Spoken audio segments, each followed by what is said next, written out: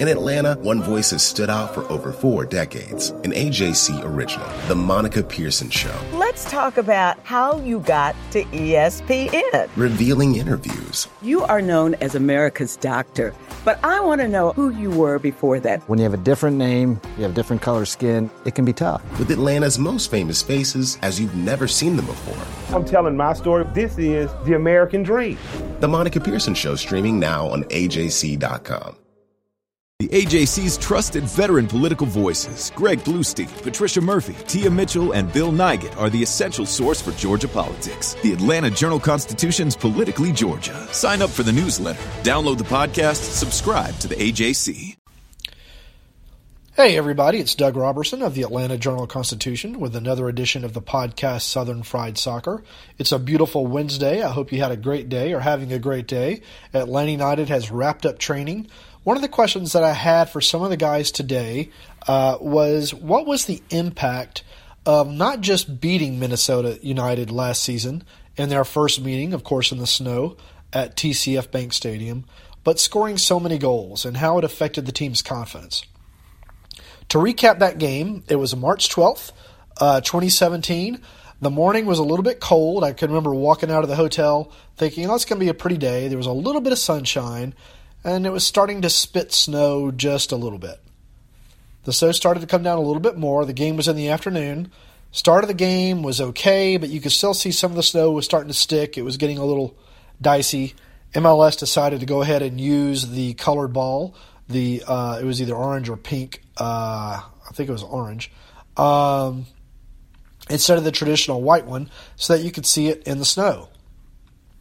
And then as we started to play, the snow started falling and started accumulating. By halftime, they were having to bring blowers out onto the field so you could find the lines. By the end of the game, you couldn't see anything. And then by the time I left the stadium, a couple hours later, there were inches of snow all over the place. It was crazy. Michael Parkhurst said yesterday that he doesn't think he's ever played in a game like that before.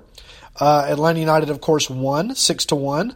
It was the second game of the season. It was the first win for the Five Stripes. Joseph Martinez had a hat trick. Miguel Almiron scored 2 more goals. And Jacob Peterson added the last one for the 6th. So talking to the guys today about the impact of that, they had some interesting things to say. Jeff Larentowicz probably summed it up best.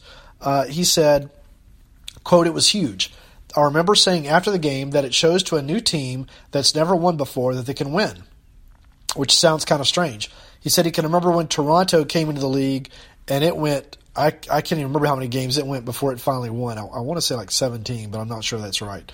And for them to win their second game, not only to go on the road and win in those conditions and win, to win the way they did, because they just blitzed Minnesota United. They really didn't even have a chance to get going. The first goal was like in the 3rd minute of the first half. The 4th goal was like in the 4th or 7th minute of the second half. They just never stopped. But beating the other expansion team, Jeff said there were a lot of things that kind of played into it, and it was an important way to start the year. Chris McCann, said it was disappointing to lose the home opener, but to bring the togetherness, to lift the team spirit like they did, to go up and put on a show in Minneapolis with the goals they scored, the manner of their performance. He said it was fantastic. He said they were getting questioned a lot at the beginning of the year because no one was quite sure if they were a good team or not and if they could play together. Particularly, they were adding players up until like 2 weeks before the season was Atlanta United.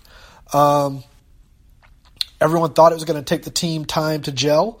He said, quote, "It didn't take us very long. It was a fantastic performance." He said, "It's in the past now. It's another chapter. It won't be as easy as last year."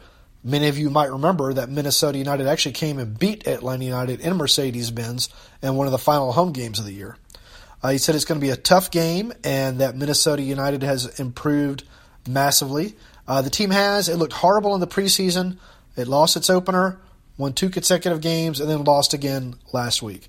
I asked Chris if, had they won 2-1 instead of 6-1, would their confidence level have been the same? He said, quote, "Scoring 6 goals is nice. Anybody would say scoring that many goals is good for your confidence. But at the end of the day, you only get 3 points." He said, "Hopefully the team can go up there and put on a good performance It would be nice to score 6 again, but I doubt it will be that easy, quote. So let's just recap some of those goals that Atlanta United scored in that blitzing of Minnesota. Excuse me, my allergies are kicking in a little bit. Martinez, I was right, notched a goal in just the 3rd minute. 10 minutes later, Gressel got his first assist with a pass to Almiron. In the 27th minute, Martinez scored again off an assist from Assad. Minnesota got one back just before halftime on a penalty kick.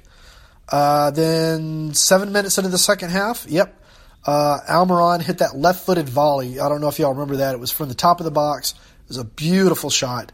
Then Martinez got his hat trick off a Villalba assist. And then Peterson came on as a sub and really was undefended. Jumped up and headed one in from about 6 yards out. So that's kind of the recap of that game and the impact of that win. You know, there are some moments in a season when you wonder how would the rest of the year have gone had this not happened. Frankly, I've always wondered about this game. Had Atlanta United just won 2-1, had Atlanta United won 3-1, had they not scored so quickly in both halves, how would the rest of the season have gone? Because this is a game that really got the nation kind of looking at Atlanta United, because expansion teams don't score a lot of goals. They certainly don't score 6 goals, and they certainly don't do it in what turned out to be a 19-degree starting temperature and inches of snow.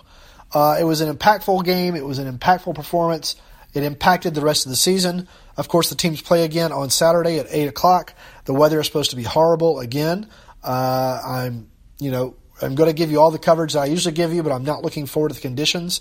But I don't have to play in it. I get to sit in the warm press box. It's a beautiful day today. It's warm today. I wish it would be like that in Minnesota on Saturday, but it's not.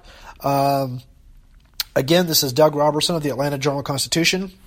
You can follow me on Twitter at Doug Robertson AJC. I hope you'll subscribe to this podcast, Southern Fried Soccer, on iTunes, and I hope you'll subscribe to the paper. I still see comments from time to time from people saying, I'm not going to pay for the news. I'm not going to pay for the news. Well, I got bad news for you. Everyone's going to this model. You're going to have to pay for the news if you want it. You could do it now. You could do it later. It's up to you. It's your choice. I respect your decision, but this is the model that more and more newspapers and subscribers are going to, because we need revenue like any business. So I hope you'll reconsider. It's a great deal.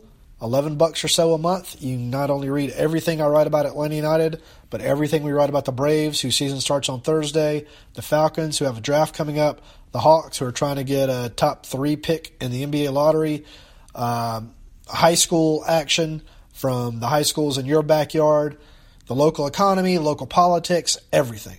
I hope you'll consider it. It's less than a Subway sandwich foot long with a cookie and a drink and a bag of chips. Take care. Again, this is Doug Robertson of the Atlanta Journal-Constitution.